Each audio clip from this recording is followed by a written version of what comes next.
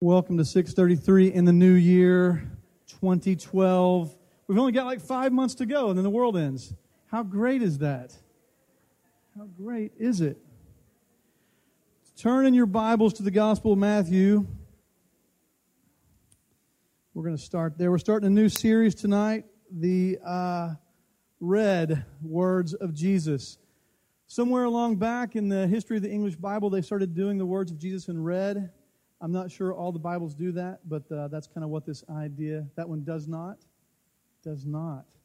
So here's the thing. We're going to be looking at the words of Jesus for the next several weeks all the way up until Lent. And what I'm going to try to do is on Wednesday nights, those weeks, that we will cover everything Jesus said. Okay? It might be hard, but we're going to try to do that. So just to let you know, all right? Okay.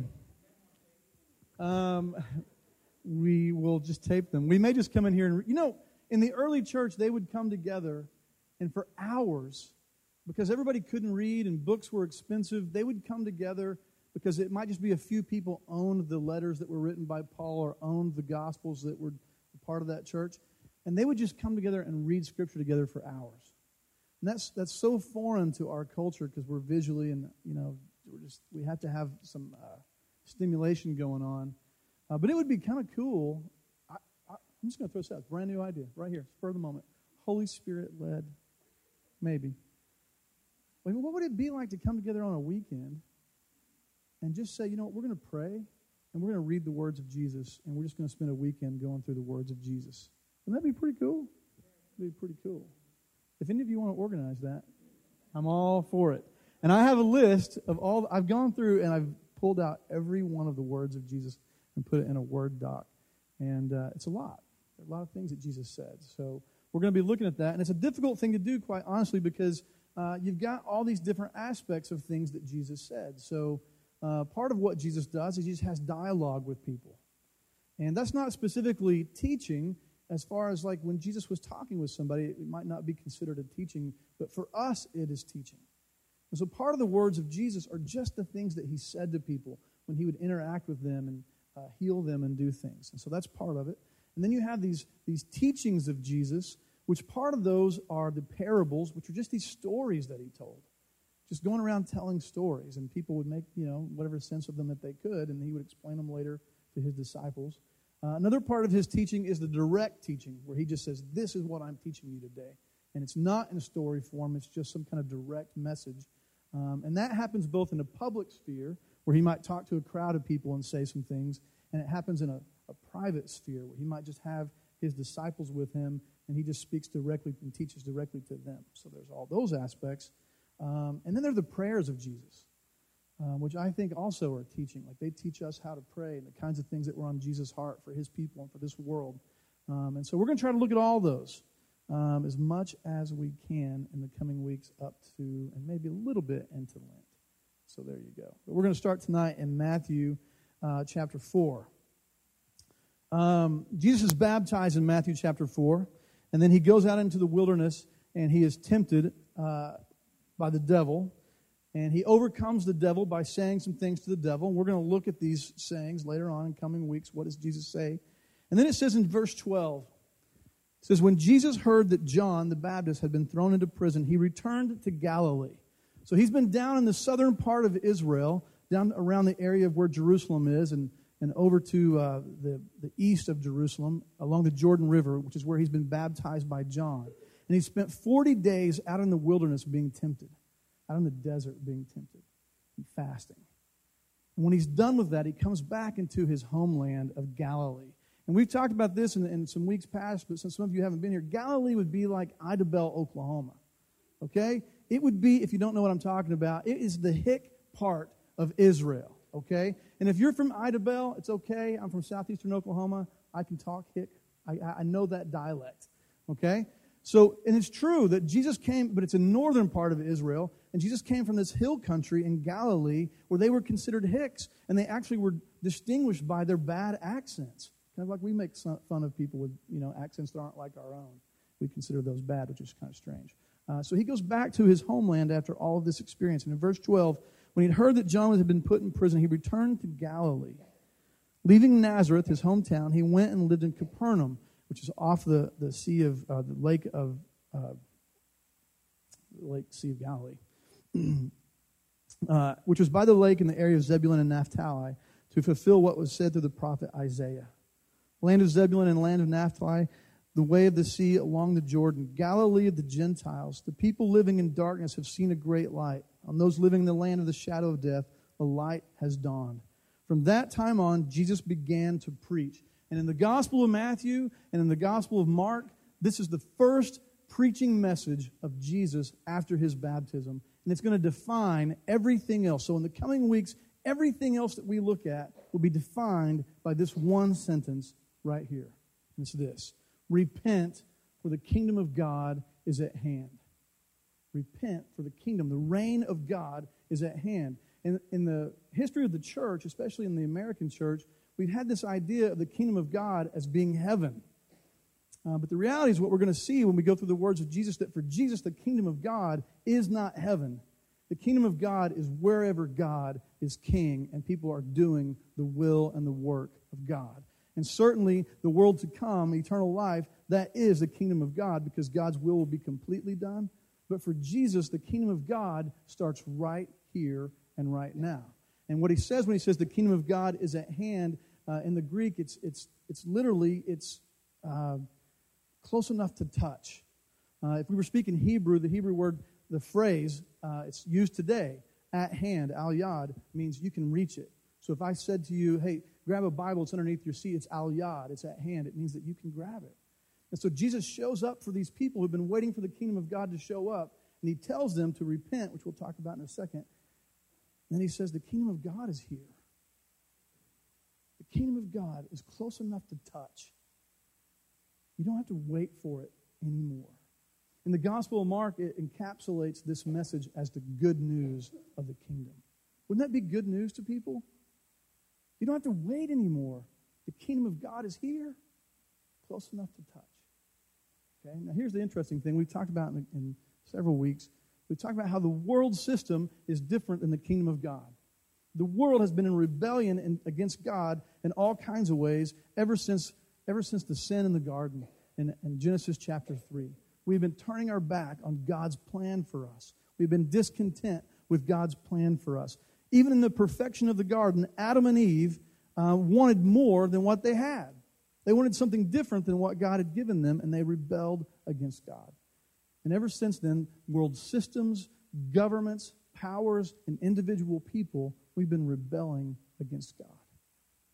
And so if the kingdom of God is at hand, if it's really here, the thing is we're going to have to change if we want to see it or be a part of it. And I talked about briefly last week that metanoia, the Greek word for repent, means change the way you see things. Okay? It's a combination of two words. Noah, or Noe, is the way that you imagine things. It's the way you see reality. And meta means change. And so if you want to see the kingdom of God, because the world can't see it the way that it is, you're going to change the way you see everything. And it's going to be important as we study these words of Jesus that to grasp a hold of these words, we can't expect to continue unchanged. And in some ways, I was thinking about this tonight. By the way, did you guys know that we have a prayer room that's available to the public that's right on the corner of this building? And the access code is 431. Has a little access code. You can go in there and spend time in prayer, and it's just this little small room. It's kind of cool, right on the corner. I was in there earlier, and I was just thinking about tonight, what am I going to say? I want you to know that the same kind of thought came up as we were worshiping. It is easy to go through the motions. It's easy to get stuck in our ruts. And we have things like New Year, right? Where it reminds us that there are moments of change available to us in life. We can make different decisions. We can submit ourselves in different ways to the will of God. We believe this, we can change by God's grace. And the thing is the truth is that that's a daily thing, it's an hourly thing, it's an ongoing thing. But here we are at the beginning of the year, and I think that what God would say to all of us is repent. change the way you see everything. If you've been stuck in a rut and you've missed the kingdom of God, if you're stuck in a rut and you're not seeing it, then you need to repent. Let God begin to change what your heart sees and give you new eyes. The scripture says in Corinthians, Paul says, behold, if anyone is in Christ, behold, and it's interesting, a lot of Greek translations fill in a phrase that's not there. Like the most common way that that's translated is, if anyone is in Christ, behold, he is a new creation. But what it says literally in the Greek, it leaves out the he is. It just says, if anyone is in Christ, behold, a new creation. The new creation has already begun for those who are in Christ, where the change of God is working on the heart and the Holy Spirit is working on the heart, and we're seeing everything differently. If you are in Christ, behold, everything, it's a new creation. You see it the way God sees it and not the way the world sees it. But to do that song, we basically have to come to the cross and we have to say to Jesus, we're submitting ourselves to your lordship. And as we study these words of Jesus, I'm just going to tell you, I get caught up in the teachings of a lot of people. We could probably, if you've been in church very much, we could go through the list of people that we just hang on their words, right? Or we think these are the people who have something to say. And it's true, there are teachers and there are people who have things to say. I mean, I'm up here. I hope I have something to say. But here's the bottom line. Jesus is the center of who we are and what we believe. Right? Dave Ramsey does not know how to handle your money better than Jesus. I promise. Okay? If you're a Rob Bell guy, I guarantee you Rob Bell doesn't know as much about how to follow Jesus as Jesus does. Right? And what gets me is how little we actually study the Scripture and how little we study the words of Jesus, which is why we're doing this series. We spend a lot of time in Paul. We spend some time in the historical books. And we don't I don't know how much we center ourselves on the teachings of Jesus. But he shows up and he says, repent, for the kingdom of God is at hand. Then he gets to work. He gets busy. As Jesus was walking beside the Sea of Galilee, he saw two brothers, Simon, called Peter, and his brother Andrew, and they were casting a net into the lake, for they were fishermen. Come, follow me, Jesus said, and I will make you fishers of men. At once they left their nets, and they followed him. How do you think that looked, by the way? And note, this is not a religious experience, right? These are guys at work, and some rabbi, and at this point they don't even know him as a rabbi. He's just starting. Some guy walks along and says to them, hey, come with me and you're going to catch men from now on. You're going to catch people. I mean, they must have had a really lousy life. You know? Oh yeah, that's better than this any day of the week. And they drop their nets and they follow him. I don't know. I would love to have been there to see that. I'm sure that some other conversations took place. One of the other Gospels records a little bit more of the conversation. Jesus says to Peter, Peter's been fishing all night and catching nothing. And Jesus shows up and he's teaching, and then he says to Peter, hey, let's go out a little further and drop your nets, see what you'll catch. And Peter's like, I've been fishing all night. What are you talking about? But I'll do it. And he does it, and they catch this big load of fish. And then Peter is overwhelmed with Jesus' presence, with this miraculous thing that has happened, and says, Jesus, leave me because I'm a sinful man. Right? Any of you ever felt that way? Jesus, I'm just a sinful man. And then Jesus says, if you'll come follow me, you'll catch people. So come on. And they follow him. Interesting. Verse 21, going on from there, he saw two other brothers, James, son of Zebedee, and his brother John. This family thing going on, by the way. They were in a boat with their father Zebedee, preparing their nets. Jesus called them, and immediately they left their boat and their father and followed him. And the Greek word there is the same word for forgive. It just means to drop and let go of everything. So they're working for their dad, which was a big thing in their culture. It's a big thing in our culture, but it's huge, and they are expected to work for their dad until their dad dies. And they're casting their nets into the water. And Jesus says, come follow me. And they drop their nets, and they drop their father, and they follow Jesus. And last week we looked at some hard scriptures where Jesus says, if anyone wants to be my disciple, he must hate his father and his mother. Right? And he had another scripture where he said, you think I came to bring peace to the world? I didn't come to bring peace, but division. And there's a greatness about this repentance thing where you see a new creation, where you wake up in the morning and you're like, God is at work today. And it changes all of that. But there's also this difficulty of repentance where Jesus calls us to leave things behind. And it's not just sin that he asks us to leave behind. I mean, sin is tough enough to leave behind. But the other things that he asks us to leave behind sometimes are the things that are actually good things. Right? I mean, would it be a bad thing to be working for your dad, to be supporting him? That's not a bad thing. Jesus has these guys that are asking him if they can follow him. One guy asks, can I follow you? And interestingly, Jesus says, no, go do this. Another guy says, I'll follow you, but let me bury my father first, which in the Mishnah, the Jewish law of the time, you had to take care, especially if you're the oldest son, you had to take care of burying your parents. What that means is you stay with them through death, and you take care of them through death, and you take care of that whole process. And so the guy says, I want to follow you, so as soon as my dad dies, as soon as I'm done with that obligation, I'll come follow you, Jesus. And Jesus says, let the dead bury the dead. As for you, you come and follow me. Isn't that a hard saying? Can you imagine that? What audacity of Jesus. That song that we sing, Jesus is the Lord, the only person who could have the audacity to say something like that would be the Lord, the master of everything. But I want you to know that if we're going to study the words of Jesus, you need to prepare yourself, because you're going to be at this place, and I'm going to be at this place where we will have to make decisions. Because based on the words of Jesus, this is what we should do. And he calls us to make these life-changing decisions. We cannot be stuck going through the motions. It's not enough to call Jesus Lord and not do what he says. Right? Amen? All right. Turn to John chapter 8.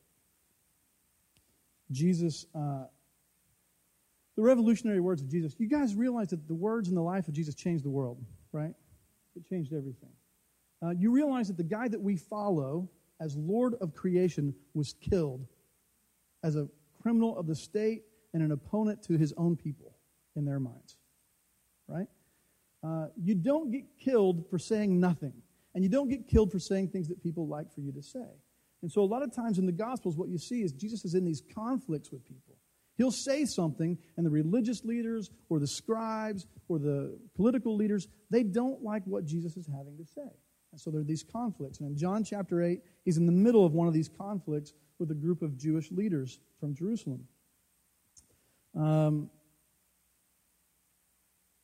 going to start at verse 31. He's in the middle of this conversation, and he kind of turns to those who have decided they're going to put their trust in him. 8:31. To the Jews who had believed him, Jesus said, if you hold to my teaching, you are really my disciples. Then you will know the truth, and the truth will set you free. And we talked about that in here several months ago. Jesus says to the people who believe in him, if you hold, and NIV translate that word hold, I think other translations have remain in my teaching. The Greek word there is the same word for live.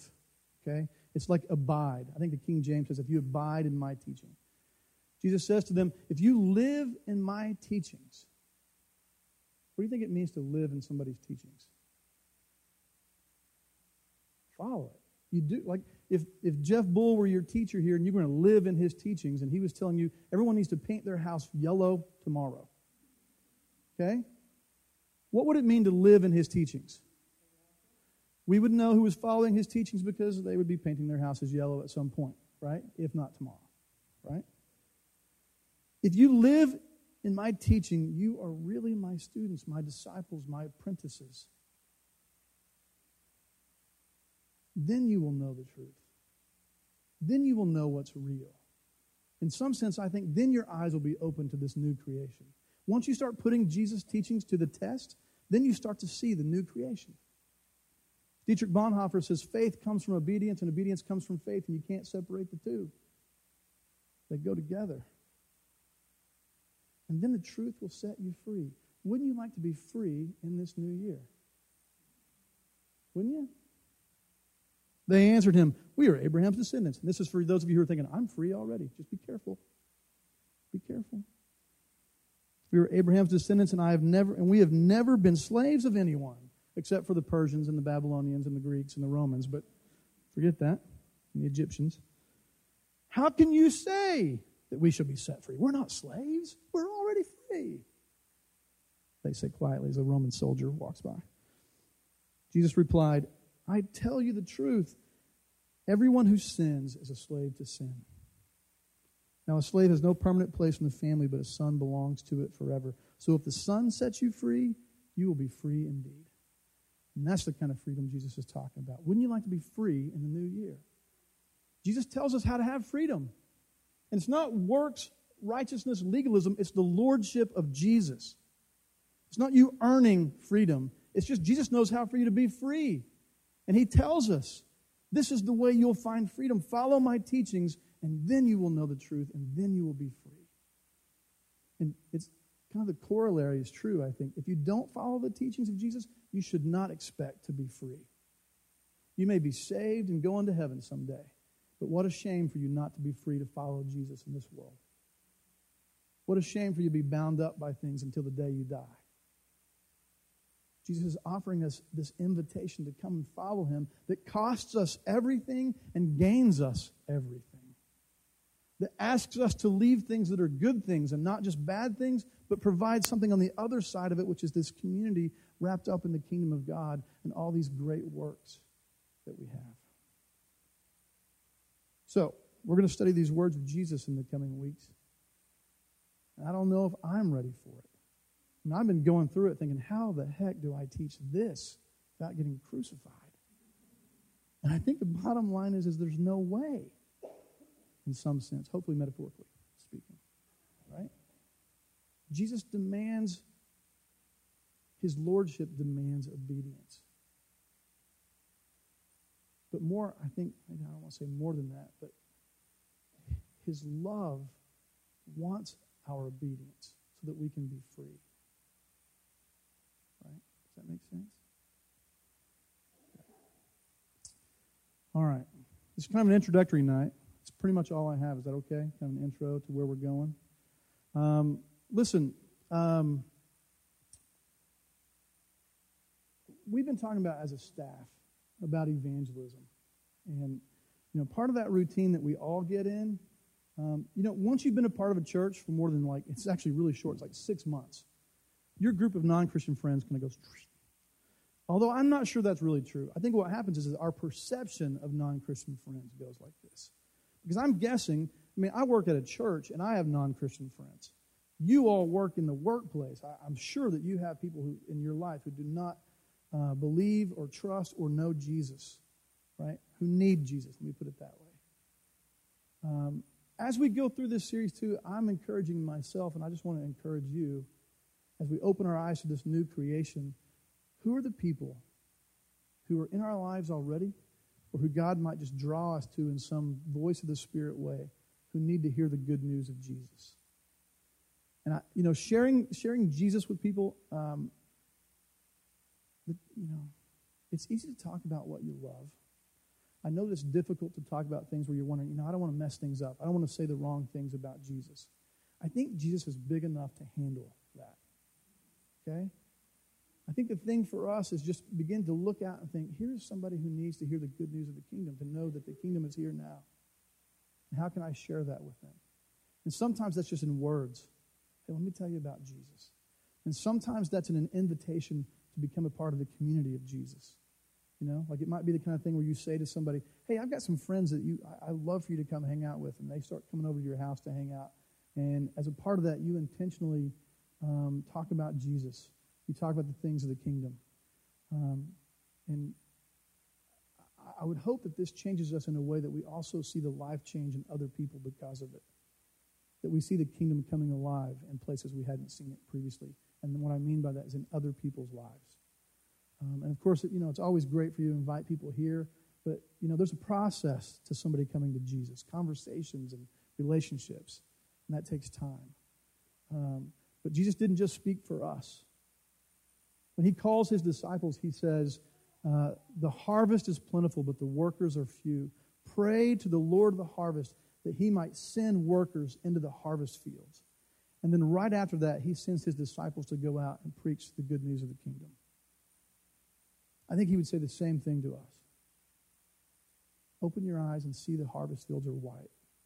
People need to hear the good news of what Jesus is doing. Okay? As we kind of have this response time, there's something I want you to think about, and that is just this. What are the things in your life that you need to repent of? The first things that are going to come to your mind are probably the sinful things, but there may be things that are good things that Jesus is saying to you, and you know it, and you've known it, or maybe you just know it tonight. He's telling me to let go of these things so that I can be free for the kingdom. And those are real, and do not ignore those. And however you need to engage in worship that makes that real in your heart, engage in that as we have the response time. Does that make sense? Okay. I'll say a prayer for us, and then we'll respond.